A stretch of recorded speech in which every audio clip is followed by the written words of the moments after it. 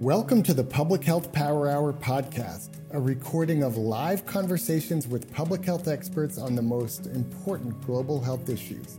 I'm Steve Hamill, Vice President of Policy Advocacy and Communication at Vital Strategies. We're a global health organization and we're reimagining public health. At Vital Strategies, we believe that public health is everything that surrounds you that makes great health possible.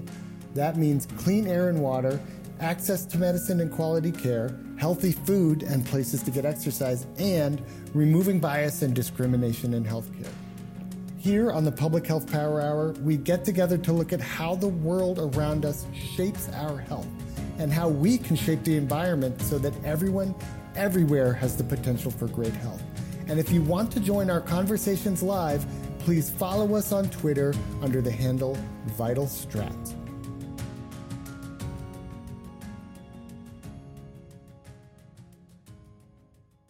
Welcome, everyone, to the Public Health Power Hour, a weekly Clubhouse meetup to discuss the relationship between personal health and public health. And to us, public health really means everything great health possible. It means clean air and water. It means access to medicines and healthy foods and places to get exercise. And it also means culture. And it means removing barriers to health like bias that keep people from getting care or seeking care. And we know this has never been a more important conversation. The COVID-19 pandemic has shown us we have so much more to do to protect people's health. My name's Steve Hamill. I started my career going door to door, talking to people about health, environmental rights, and students' rights. And after about 10,000 conversations and a number of years, I moved into advocacy, advertising, and digital communications. And now I work at Vital Strategies as Vice President for Communication. And I love working here because we are working around the world to improve public health. We have incredible partners, some of which are on the call today, both in the audience and on stage. And we remain really deeply committed to that experience of having conversations with people, understanding the perspectives, people's lived experience, and how we can address health from that perspective. And we started this clubhouse to try and build the community of people who want to reimagine public health so that it's closer to the center of commerce and social life and civic life. And we're here today to learn about different areas of public health, to listen to and share the different perspectives. Each week we have a different focus topic, but we also try and look at the big picture. We've had fantastic discussions. Last week we had a great active discussion on cycling and active transport. We featured Princess Dina Mired and others on women's health. We marked the 50th year of the war on drugs, and we've got some great upcoming discussions next week on big oil, tobacco, and food, how they use advertising to gaslight consumers, and a fantastic upcoming show on how researchers can advance health equity in the design and development and implementation and publication of their research. And if you have a topic you'd like us to cover, drop us an email at powerhour@vitalstrategies.org. But I'm excited to talk to our colleagues today. I do want to note that we see these weekly chats as a way of engaging in open dialogue. All the speakers are participating in their personal capacity, and their statements on the show represent their personal points of view. We are recording this show to promote as offline, off the live format. And if you speak, we may use your comments in a future recording. But before we get to the main topic of NCDs and COVID, and we're trying a new interactive segment, Health News of the Week, and I'm going to stay off mute and try and facilitate this. But maybe first I'll ask some of our colleagues who are on stage, and I will introduce them in the main story, but to ask if they'd like to start by sharing a story that they've identified. Nina Renshaw, would you like to share a news story that caught your eye this week? Yeah, sure. Hi, Steve. Hi, everybody. Nice to be here. What's been top of my mind this week, so I'm not sure if people in other parts of the world will have seen, but the last week has seen really devastating flooding across Europe, so especially Germany, Belgium, the Netherlands. And there have been rivers bursting their banks and, sweeping away buildings and chunks of entire villages, and the toll of that is at least 200 people have lost their lives, and there are hundreds more still missing. So coupled with, we're seeing enormous forest fires as well in Siberia. The irony is, this is usually the coldest place or the coldest inhabited place in the world in winter, but there, climate change is having its effects manifest more rapidly than anywhere else almost. And, we're seeing the air as a result of those forest fires in that area. And I know in New York, you're experiencing similar in the moment, is, horrendously toxic and dangerous to health. So that's what's front of my mind also, because looking ahead, we're coming up on the Global Climate Summit this November, which is being hosted by the UK. And we're coming up on some really important elections in Europe as well. So Angela Merkel is leaving office as Chancellor in Germany. There's going to be a federal election there in September. So just hoping that, voters across Europe especially are going to draw some of these threads together and put pressure on their policymakers to actually act on climate change. Now, it really doesn't look like it. This comes at a time when, we're looking at the subsidies, the kind of bailout packages that governments have been handing out to help industries recover from COVID, and fossil fuels industries and polluters have been the biggest beneficiaries. So it doesn't look at the moment like our governments are going to get us out of this kind of death spiral around climate change. So sorry to start on a bleak note, but this is absolutely what's been, top of my mind this week. Thank you for sharing and touching up on, like a key theme of what we try and do here, which is recognize that health isn't everything. Climate action is health action. And Anupam, would you like to share an article that caught your eye this week? Hi, Steve. Thank you. And hi, everybody. Yes, working in NCDs, I kept an eye open. My eyes are always open to any articles on NCDs. So one thing that was very India-specific, since I work in India, is the increase in non-NCD-related neurological disorders in India. There was a study over the last 30 years, and it showed that the NCD-related neurological disorders had increased and had in fact doubled over this period, while those due to communicable diseases had come down to 25%. And the most common neurological disorders was, one of them was strokes. And the most common risk factors, as we know for NCDs, is high blood pressure, high sugar, air pollution, dietary risks, and high body and obesity. So just reinforce the importance of the work we do. We are working very closely on hypertension in India. So it really reinforces and brings home the importance of the work we are doing in the country. Yes, thanks so much. And I love seeing the, articles coming out of the Lancet and other peer-reviewed journals that are leaning on evidence. We're coming up on time. I'm going to ask Labram to finish us out. Labram, was there a news article that caught your eye this week? Yes, sure. Thank you very much. And I'm happy to hear. It's actually something that has to do with myself. So there's this story on social media which went viral. It has to do with a popular rapper, a singer, by name Sarkodie. So if some Ghanaian colleagues are here, they will definitely know who I'm speaking about. So he featured himself on social media smoking, cigarettes or let's say tobacco. And because it went viral and has a lot of, youth followers following him. And we all know the influence that celebrities have on the youth. So we issued a press release, and which also has gone very viral and trending as I speak to you now. Lots of interviews have been granted, and the media is divided into two, especially the entertainment pundits who come on radio, to speak about some of this issue. Some are in support of the act and saying that it just, for the fun of it, musicians are into business. So, they don't mind about whether it has to do with public health or whatever. But of course, we also had the opportunity of speaking to the media and basically speaking about the fact that, and the celebrities has a lot of influence on our youth.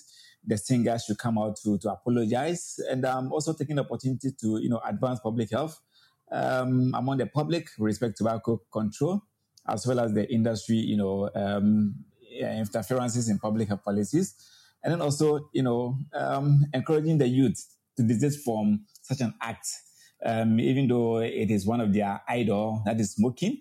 They should see it. They should not see it as a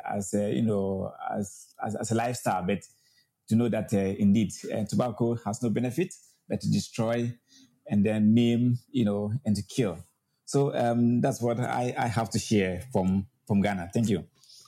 Thank you, LeBron. And we had a whole show dedicated a couple of weeks ago to that moment when Ronaldo, the famous football player, rejected Coke and the role that celebrities can play for positive or for ill. I love that you called out, a celebrity that's using their status to promote poor health and calling them to account. But thank you, each of you who've come up to stage, especially to share a little bit of news of the week. And I love particularly hearing those colleagues who are sharing stories like LeBron's that we might not normally read about, hearing more local context, local news. But I'd like to start our main conversation today on NCDs and COVID. We have some fantastic experts, and I'm sure we have some in the audience. I'd like to start us off by covering a bit about NCDs on the global stage and then get into some of the work happening in India and Ghana and how that relates. I'd like to introduce Nina Renshaw first. Nina Renshaw is at the NCD Alliance and works on the global stage advancing NCD priorities. Nina, can you identify in a minute or two for our audience what we mean when we say NCDs and why is this even an important issue on the global stage? Sure, happy to. Thanks, Steve.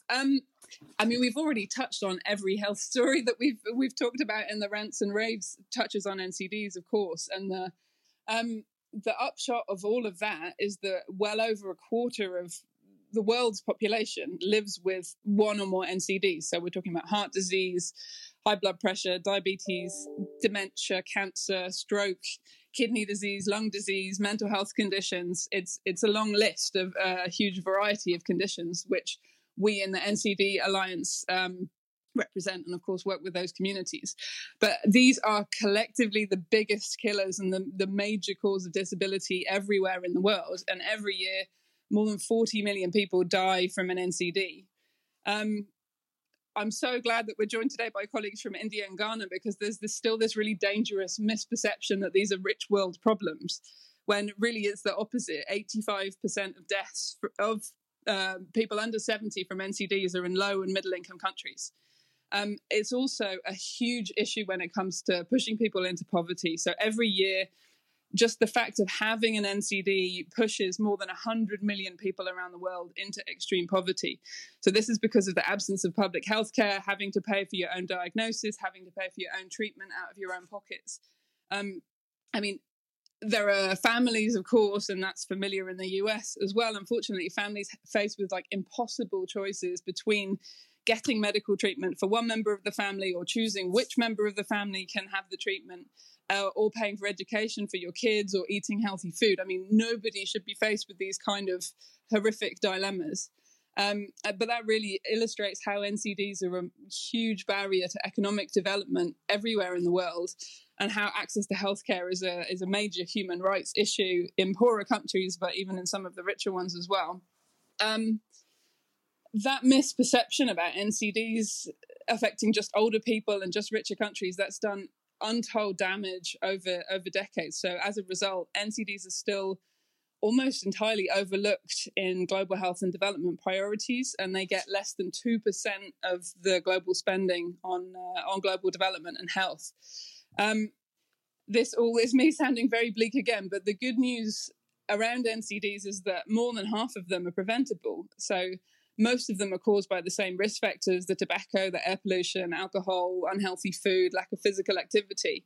And there's a huge toolkit of tried and tested measures to give people the best possible chances to live in good health and to head off NCDs by acting on those risk factors. So we're talking about smoke-free spaces. We're talking about supporting the cycling-friendly cities that you were talking about last week, health warnings on unhealthy products, taxes on unhealthy products, bans on things like trans fats in foods. The list goes on, and these are all cost effective. They've been tried out in different places around the world, and that menu of options is there for policymakers. We're seeing right now, and Mila just alluded to it as well, this is also an equity issue. So the people living with NCDs are the people that have been shown to be much more vulnerable to COVID-19. And people are starting and kind of facing the virus from very different points because of their NCD status, which also reflects kind of health inequalities in society. So we've seen that poorer population groups, marginalized groups, discriminated against groups have been worse hit by COVID-19 everywhere in the world. And this is also related to NCD status. So, I mean, if governments weren't getting the message before, which arguably they haven't been getting it loudly enough, we've got some really hard truths to face now about how we respond better to this pandemic, recover more quickly, and act on NCDs to make sure that we're much better prepared for any health threats that we're going to face in the future. Thank you. And I love that you've brought us from understanding the problem more deeply to talking a little bit about solutions. And can I just ask you to expand a little bit on how we mobilize at the global stage? I know that's where NCD Alliance is working. As you said, we need greater investment dedicated to NCDs. It's overlooked. And you mentioned a number of the Best Buy policies, like, graphic pack warnings or warnings on unhealthy commodities. How can we as public health professionals, how can we mobilize for greater action at the global level? I know we'll be touching on national action with our other colleagues. Mm-hmm. And how has COVID changed the momentum on the global stage?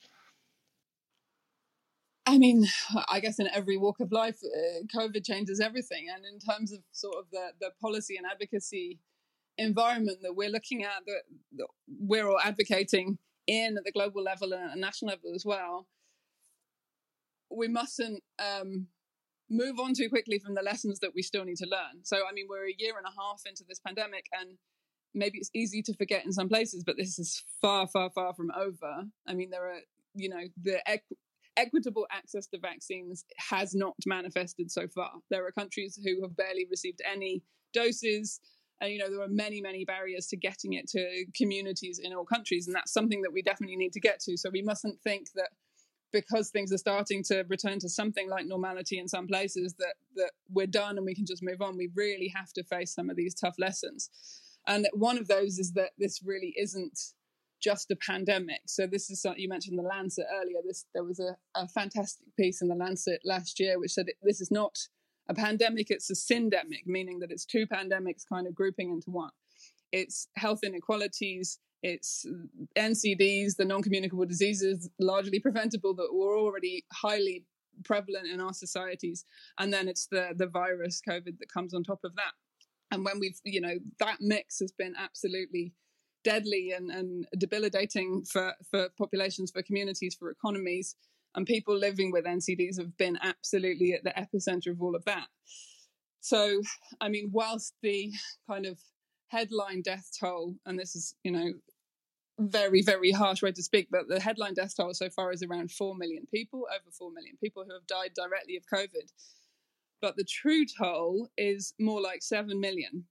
It may even be something more like double the people that have died directly of COVID. And most of that difference is, again, people who are living with NCDs. So people living with NCDs make up most of the 4 million, but they definitely make up most of that 7 million, because it's those people that were unable to access the healthcare that they needed during the pandemic. So this collateral damage in terms of people that couldn't access emergency care for symptoms of heart attacks or strokes, for people who couldn't, a lot of cancer screening programs were put on hold. So there are people who weren't able to have screening and diagnosis of cancers that by the time it's diagnosed may just be too late to treat. This is something that we're seeing in the UK. They think for every week that a cancer program a screening program is postponed, you're likely to have an increase in mortality of 2,000 to 3,000 people. And we have postponed cancer screenings for months now. Or things like life-saving medicine supplies being disrupted. We saw insulin supplies being, basically not getting through to many, many communities in low and middle-income countries. In India, for example, our colleagues within civil society were actually doing door-to-door insulin delivery for people that need it, people with diabetes, to stay alive, because they couldn't get out into their communities. Public transport wasn't working. Or they were just rightfully very frightened about going to healthcare facilities to pick up their prescriptions, for example.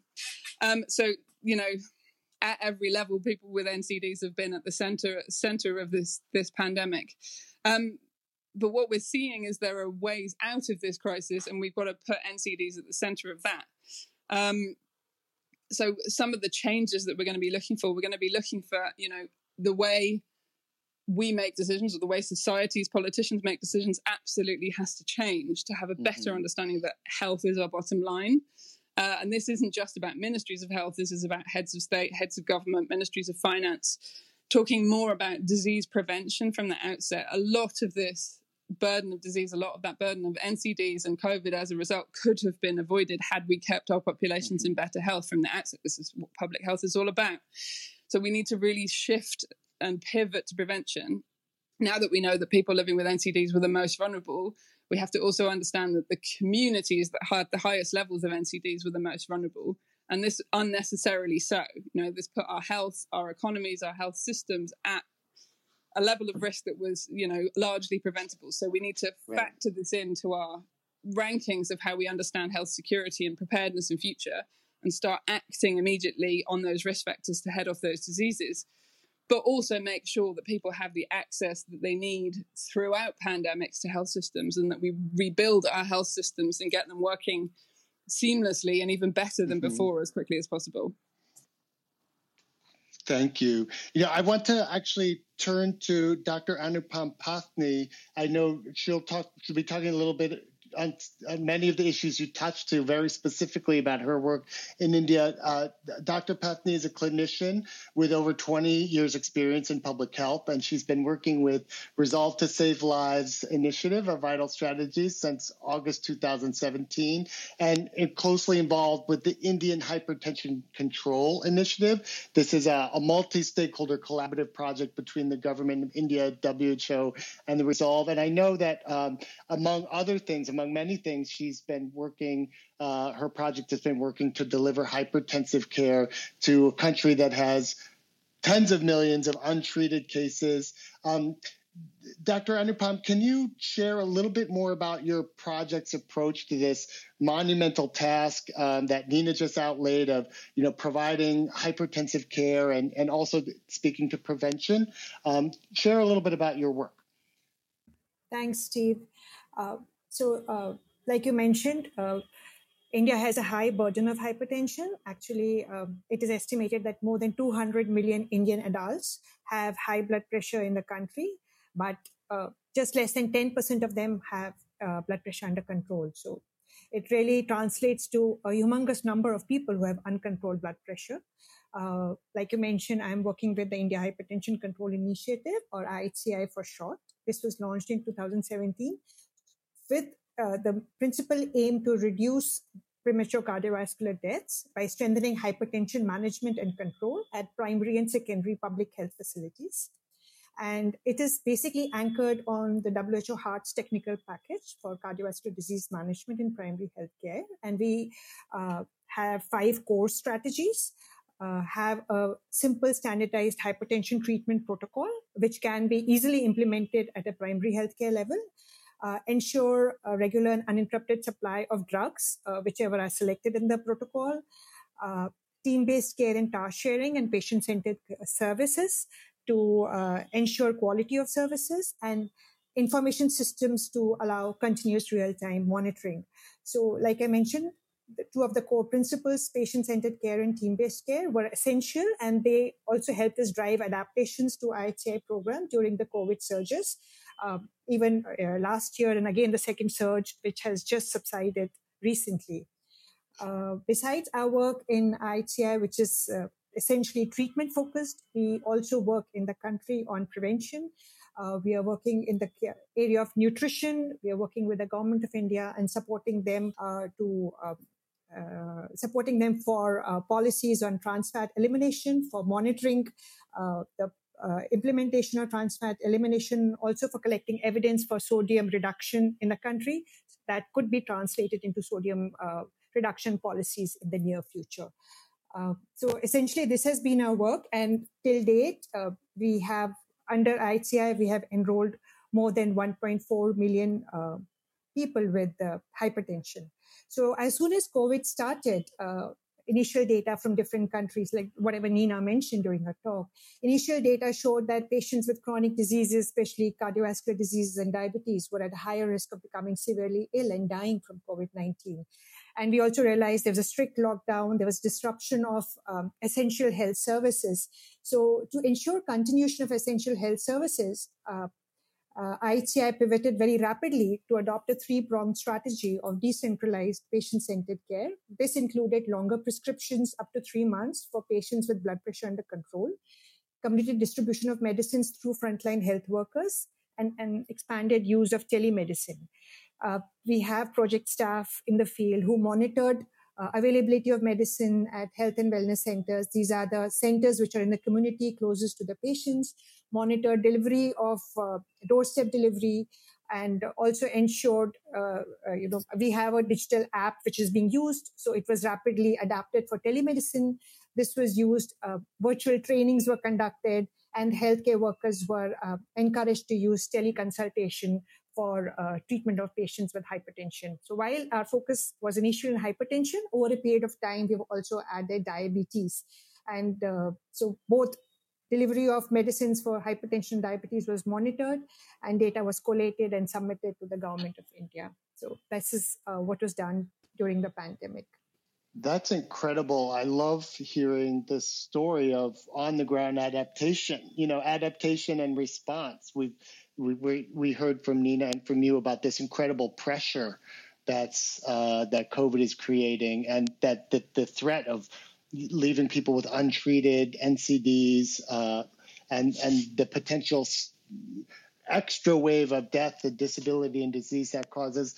Labram, I want to bring you on this theme too. I know you have, you can share the Ghanaian context. Does what Nina and Anupam are what they're sharing ring true in Ghana? I know that the Ghana NCD Alliance has been on the verge of rolling out a new national plan.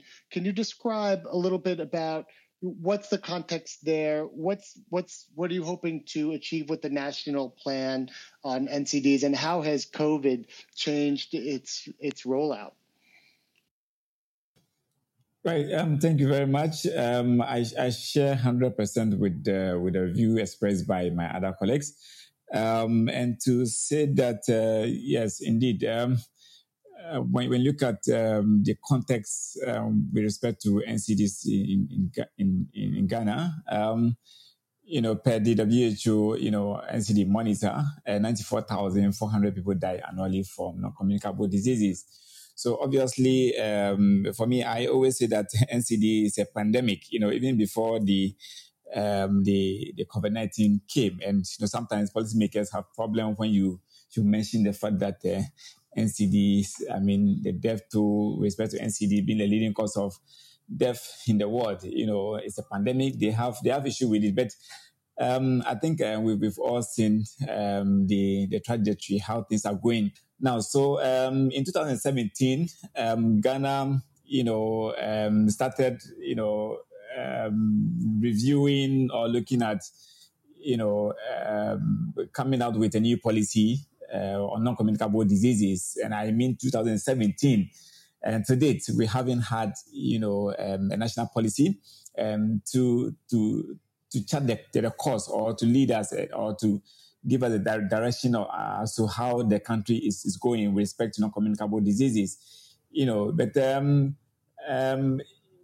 somewhere around 2020, when the pandemic started, the whole, issues around the policy was stopped. And it stopped basically because I think government felt that there's a need to, include or probably study the issues, because research from all quarters point to the fact that most people who were, dying or severely ill with respect to non-communicable, with respect to the COVID-19, are people living with non-communicable diseases.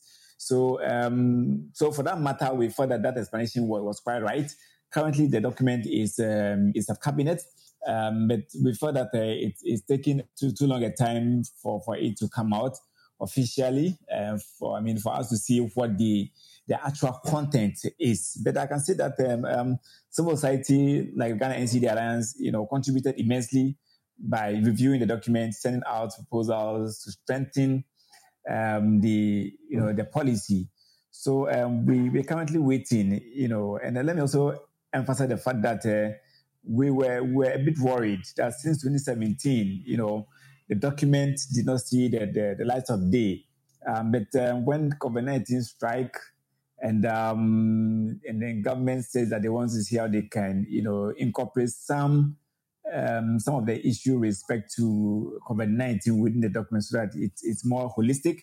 We felt that, of course, then it's an opportunity to have a very holistic document that look at the connection between NCDs, COVID-19, and then universal health coverage.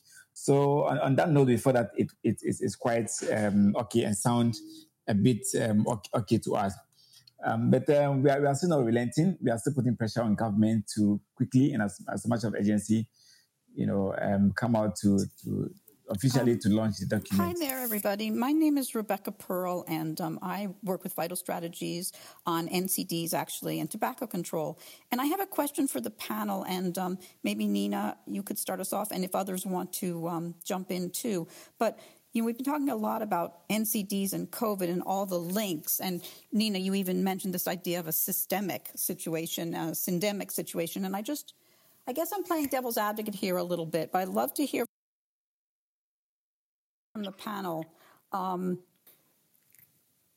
Is it, given COVID and everything we've learned here about how these things are connected, is it still a good idea to think about these things in separate categories? WHO is kind of set up so that there's NCDs, injuries and chronic diseases, and then there's, infectious diseases like COVID and TB. And I guess my question is this still the way to organize us, or is there a new, better way to reimagine public health?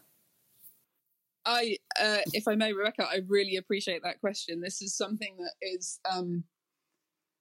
just so present for us at the moment. And I think I absolutely agree with the point that you're making. And I do hope that COVID-19 and this pandemic makes the point that we can't keep operating in these distinct silos for global health. As you say, kind of the structures set up respond to communicable diseases, infectious diseases, separately from maternal and child health, separately from NCDs. And the kind of global health donors tend to follow that pattern as well. You think about there are specific funds like the Global Fund set up to respond to the Millennium Development Goals, which largely have a focus on HIV, TB, maternal and child health, which is not to say that we should focus on those less or that funds should be taken away from those at all. But, just as an illustration, NCDs cut across all of that.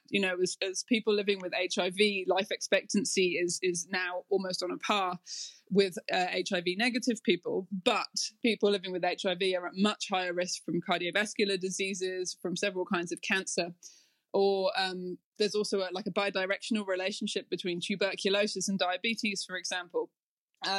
And all of those communities, there's special consideration that needs to go into their mental health at the same time. So we definitely see a need that's kind of crystallized by COVID to start busting these silos and working together and making sure that the funds are available as well in your HIV response to make sure that you're also doing screening for things like cervical cancer. There's a few countries, Eswatini, for example, in Africa is already doing this well. Or there's countries, for example, that in their COVID response have been started building on the massive strides forward that we're making in collecting real-time health data that Anupam just mentioned.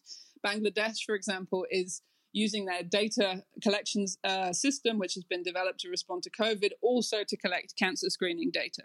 So there's actually opportunities around the infrastructure and the funds that are being mobilized for the COVID response to make sure that NCDs are integrated in there as well, and that a lot of these good practice changes that we're seeing, whether that's around data, whether that's really practical stuff around longer prescriptions, for example, being able to get several months worth of medication at the same time, smarter triaging of patients to manage the flows and make sure that everybody that needs to see health professionals can, or more resources for community health workers, that people can go into people's local communities rather than having people that need to seek health treatment travel for several hours. There's so many smart things that we can be learning from COVID that we can just be doing better as we build back. A lot of that will require kind of new resources and those resources sticking. But some of it is very sensible stuff. So think about there are communities, many communities in low middle income countries that have never been reached via cold chain for medicines before, supply chains that can handle things that need to be stored at low temperatures. Every community is now going to have to be reached via, for the COVID vaccine rollout, it's going to have to reach effectively everybody in the world at some point or other, and let's hope it's sooner rather than later. But once cold chain reaches those communities, let's keep it there. Let's make sure it sticks, for example, to make sure that life-saving medications like insulin can now reach these communities as well. So I'm really grateful for the question, and I absolutely agree. It's time to start thinking in a more holistic way about how we respond to people's health. I mean, it's at the end of the day, the same people are very likely to live with multiple health conditions. And it's not a very fair way to respond if they can get access to care and medication for one of them, but they die of something else very prematurely because the NCD medication or the NCD care is not there. So thank you for asking, Rebecca. I love that question too. A couple of weeks ago, we had Paula Johns, who's many of you likely know. She's a public health activist and Brazilian advocate in Brazil, a global advocate. She talked about a little bit about how we, in very big picture, we have to start. I'm paraphrasing here, but we have to start thinking about global public goods rather than intervening when there's a problem. All too often we say, oh, this is a problem now, how do we fix it? And we don't ask ahead of time, how is this product, this process, this system, how's it benefiting health, how's it benefiting climate? We really need to think, and I think COVID really has challenged us to think more about equity, more about prevention, more about what kind of future we want to live in rather than just adapting what's going on. Anupam, what Nina was talking about sparked a memory of something you said in your work, which is that your work started in hypertension, but then now is expanded using the same tools to also address patients with diabetes. And the suggestion is that maybe because of COVID or because you've set up very effective systems to treat people that had gone without treatment before, then there might be further extensions of the kinds of relationships and systems that you're setting up based around hypertension. Do you think that's true? You're right, Steve. We started with hypertension because it was an easier NCD to tackle at a primary healthcare level. It doesn't require much investigations. The infrastructure in many of our rural areas is really poor. Many places, there's a shortage of human resources. So hypertension was easy, plus it is the one which causes the most mortality from NCDs. But having implemented for more than a year, we did establish good systems, like our tools, which were very effective for hypertension. We improved procurement systems for hypertension medicines. We established protocols for hypertension, which the states were also looking at with interest. Our information systems for collecting data is, like I mentioned, is real time. They have dashboards which can help for patient management as well as for program monitoring from the health facility level to district, and even state program managers or at the national level can see the dashboards in real time. And so over a period of time, once we had streamlined the systems within hypertension, there was an increasing interest to also include diabetes. And India is a big country and each state has got differential burden of diseases. And we also realized that in some states, a lot of our patients had comorbidities like diabetes. So there was no point just looking at one NCD in a silo. And the most common, if you look at data, the most common NCDs at the primary healthcare level in terms of the volume of patients is hypertension and diabetes. So we are now gradually, we have improvised our information systems to collect diabetes information as well. We are supporting the states to develop diabetes protocols. We are also supporting the states in procurement of diabetes medicines and the logistics planning. And plus the data is being collated and reported on a regular basis. We are also supporting the training of the human resources. So as we move on, the diabetes component is also getting strengthened. It's interesting. I'm trying to synthesize here a little bit about what are the ingredients for success, to respond to this incredible moment where COVID has challenged us to look differently at NCDs, to respond with greater urgency to the NCD epidemic, which has left us so vulnerable to COVID and will leave us. And some of the elements we just heard from Anupam about the importance of data and data sources, and how her project has really been led by the data, that hypertension in these rural areas is a leading killer. We heard from Labram about the importance of community mobilizing, and from Nina about, having these policy packages, and all of you have touched on the importance of political will. In order to implement the packages, we need resources. In order to, and in order to collect the data, we need governments to agree to collect. So I'd just like to ask an open-ended question about political will, which is, what are the arguments that each of you have seen work? What convinces journalists, influencers, policymakers to take greater action on NCDs now and in the future? I could come in with a couple of thoughts, if I may, Steve. Sure. I think this is not something that like UN institutions can do, but this is something that civil society can do, and that kind of academics can do, and that's kind of rankings around health security. So in 2019, there was already a global health security index, which ironically told us that the US and the United Kingdom were the best prepared countries in the world for an epidemic. Obviously, that's been completely turned on its head, because these are some of the absolute worst performers during the pandemic. And some of the countries that were not ranked very highly, New Zealand, for example, wasn't ranked very highly in preparation for an epidemic, or Taiwan, Thailand, Vietnam, Rwanda were not ranked very well, but have all done far, far better. So I think one thing that we need to do is make sure that we're properly measuring what matters in these kind of rankings. Clearly, what we missed in 2019 was for one, the kind of willingness to act on the science, which has been a big barrier in the US and the UK. But the other one is acting on the prevalence of non-communicable diseases, which make your populations and your communities much more vulnerable. This is something that New Zealand has done over the years. Taiwan, Thailand, Vietnam, Rwanda were definitely already doing, which stood them in better stead. So we would really like to see those rankings be much more reflective of kind of underlying population health. If you're kind of relatively negligent as a government in that you allow, a huge amount of your population to be using tobacco regularly, for example, or your food system is very unhealthy and very obesogenic, for example, that should be coming up in these rankings, so that you can't appear to be better prepared than you really are. You have to recognize that, having weak public health policies and weak prevention policies puts you at vulnerability of these kind of health threats. And that's not just epidemics and infectious diseases, but this is other health threats that we might look at down the line as well, things like antibiotic resistance, for example.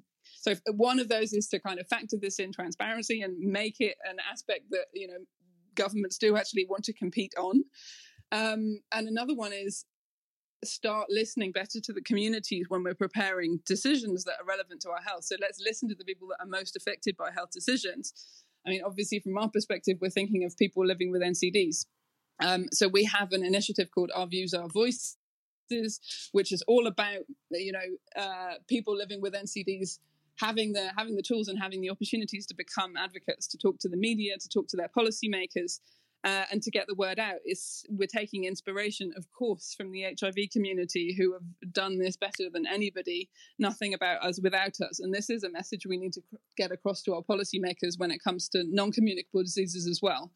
So we're developing, and we'll be launching later this year, a charter of meaningful engagement for people living with NCDs that we're looking for organizations to sign up to and pledge basically to listen and act on that expertise that comes from people living with NCDs and the broader community around these decisions that affect us so greatly. So, those are two things that we would suggest. Factor NCDs and population health into your health security rankings. This is something that, leaders in every country are going to be looking at very, very hard for years to come. And also, let's, for goodness sake, start listening to the community and all the expertise that they have.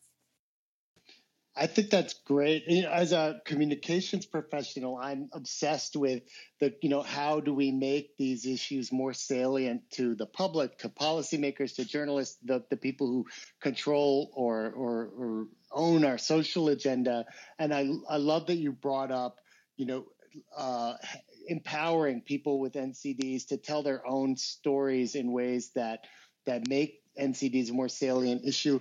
Labram, I was curious, I know that you said that you've made recent progress on bringing the national NCD plan back into the limelight in Ghana. Is this a strategy you've used to have people with NCDs speak about their experience, the importance of preventive care or the importance of treatment? Has that factored in your advocacy strategy in Ghana?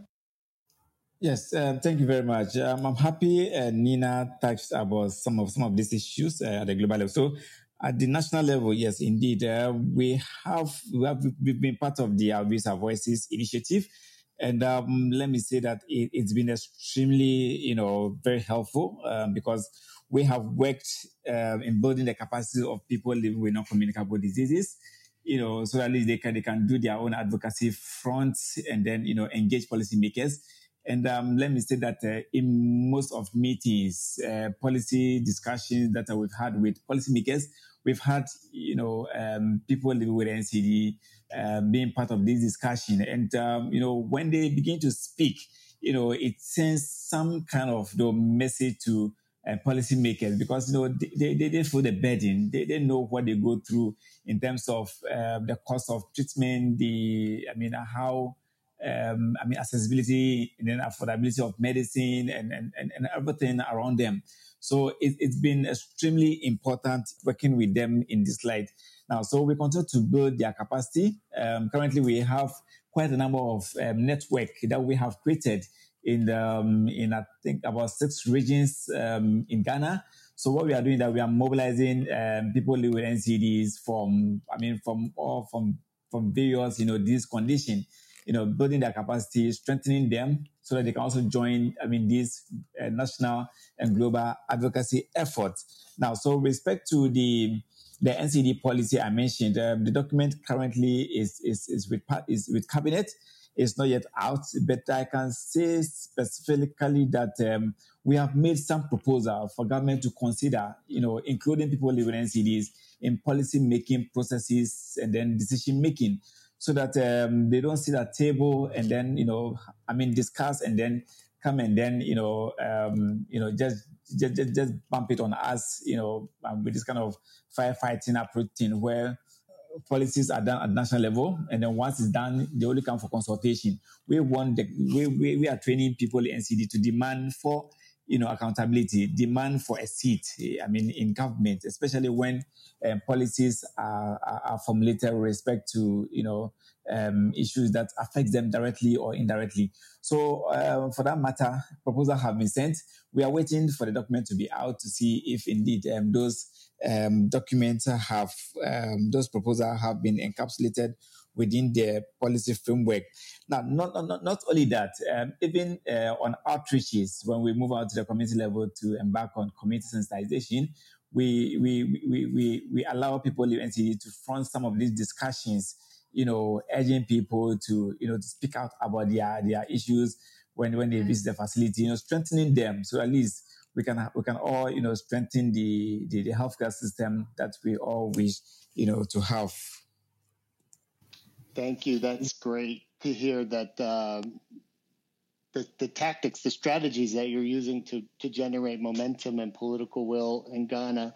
I guess I wanted to note that in 2010, my organization, Vital Strategies, then World Lung Foundation, was involved in the 2010 high-level meeting on NCDs, was this watershed moment. And it seemed at the time, to me at least, that there was a question even on the table, would these disparate groups, cancer groups, diabetes, heart, lung, be able to come together and create kind of a cohesive moment?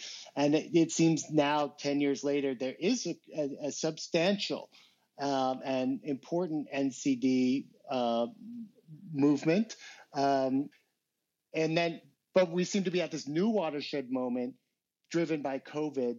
And I just wanted to invite you to imagine or reimagine, if in 5 years, what would you like to see have happened? What would you like to see happen on the global level or within India or within Ghana in response to the pressures and the horrors of the pandemic we're living through? I'd be happy to have any of you touch on what should the future look like. Yeah, what we have realized during our work during the COVID pandemic is that primary healthcare has to be at the center of a public health response. And I know that people have been talking, but it's very difficult to operationalize a real comprehensive primary healthcare. This means designing patient-friendly care models, which are differentiated and which include differentiated patient-centered service delivery models that support decentralized care and drive rapid adaptive changes. And this is what we sort of followed during the pandemic. And this has also helped us deliver results. But even it has a lot of promise even post the epidemic, post-pandemic, and it will help us tagline of build back better if we have strong primary healthcare systems and also parallelly work on the nutrition agenda to build resilient communities to decrease the burden of NCDs. So that's what we are. That's the vision, I would say. Thank you, Labram. Yes. So, in fact, I don't know how to answer this question, but I personally, I would like to see a future that that is implementing, non-communicable disease with respect to ensuring that there's minimal or, reduction in out-of-pocket expenses. But it's not that we're not seeing much, progress with respect to that, especially in my part of the world where, simple strips, glucometers are virtually, not available. People are still queuing at the bigger hospitals, though we have a very,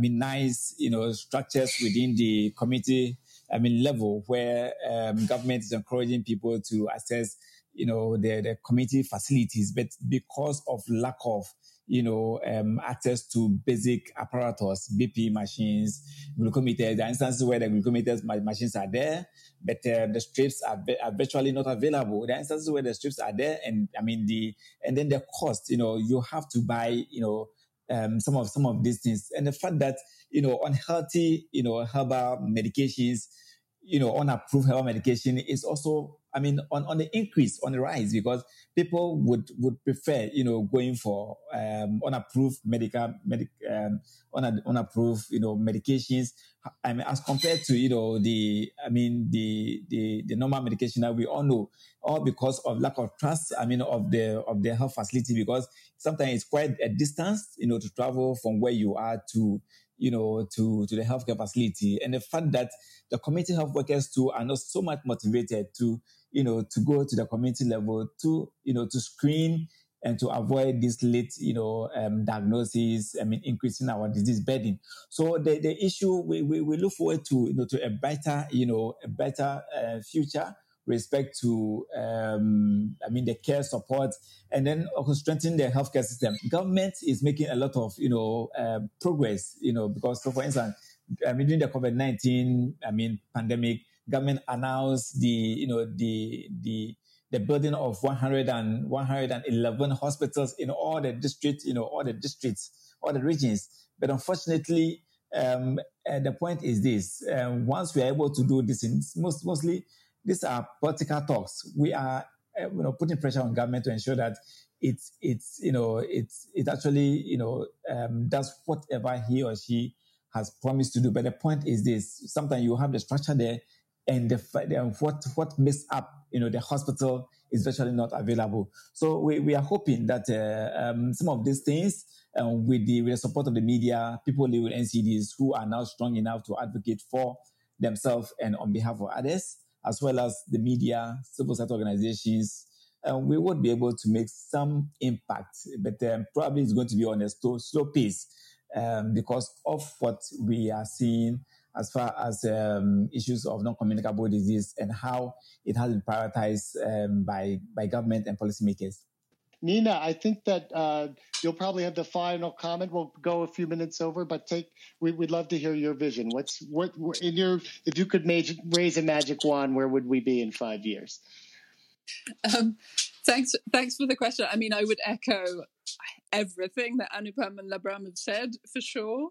The way you framed the question was really interesting. It's 10 years now since the NCD community kind of first got together for that UN high-level meeting. So heads of state were brought together. And I think it's gone from strength to strength. I mean, you look at the membership of the NCD Alliance and the number of national and regional alliances that have sprang up all around the world. And there's so much energy there in the community, which is amazing. So much energy from advocates and from people living with, so much appetite to become advocates. And you're totally right about COVID. That's also brought a new appetite from policymakers and from the media to hear from us and to hear from people living with NCDs about what they're facing. So that kind of common external threat has really pulled the community together, and I hope change the perceptions, change the understanding in kind of the minds of the general public about what NCDs are, and that there's some awareness that this is actually us, this is our families, this is our friends, this is our communities. NCDs touch every one of our lives at some point. So there's a real need to, put these at the center of how we build back better and build back fairer, especially from here. I think with policymakers, we do feel them kind of increasingly turning to the community and asking, okay, what do you want in the same way that you're doing? What's your vision?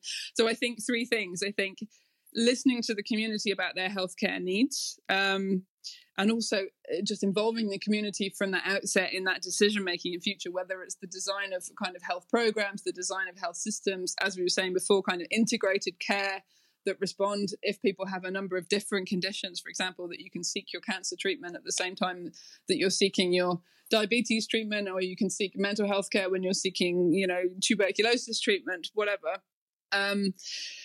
More integrated care systems that respond to what people and communities actually need. So, and the investment in primary healthcare and kind of community healthcare that Anupam was talking about, fully agree with that point. The pivot to prevention that we were talking about before, and just keeping people in better health throughout their whole lives, kind of from conception through to the end of life. There's so much more that we could be doing to keep people in better health throughout. And yes, I guess thirdly, sort of decision making, recognizing that the bottom line maybe isn't the most important thing. The bottom line, the one that we thought it was, the stakeholders that policymakers have been listening to all these years, that they've been afraid to take decisions that affect powerful industry interests like the tobacco industry or like the junk food industry or like the fossil fuels industry. If our real bottom line is the health of our populations, the health and well-being and happiness of our populations, then we need to, make sure that we change who politicians are listening to when they make those decisions. So exactly as both Labram and Anupam have been saying as well, fully agree with that. So yeah, if we dare hope for what 5 years' time looks like, it's something along those lines. Thank you. And you touched on so many, I have 50 other questions, but we have to close the room. And I feel really privileged to have shared the stage with each of you. I can't even believe the number of issues we touched on in just an hour, but I love that this group represents, a perspective on global policy. We talked about national advocacy, civil society. We talked about implementation and primary care, all these perspectives that we need to really be able to pull in. We talked about unsiloing NCDs as well as what we need to do within the NCD movement. Thank you all. I hope we can have you back on the Public Health Power Hour in the future. And I just want to close out this week with something each person in the audience can do to advance public health.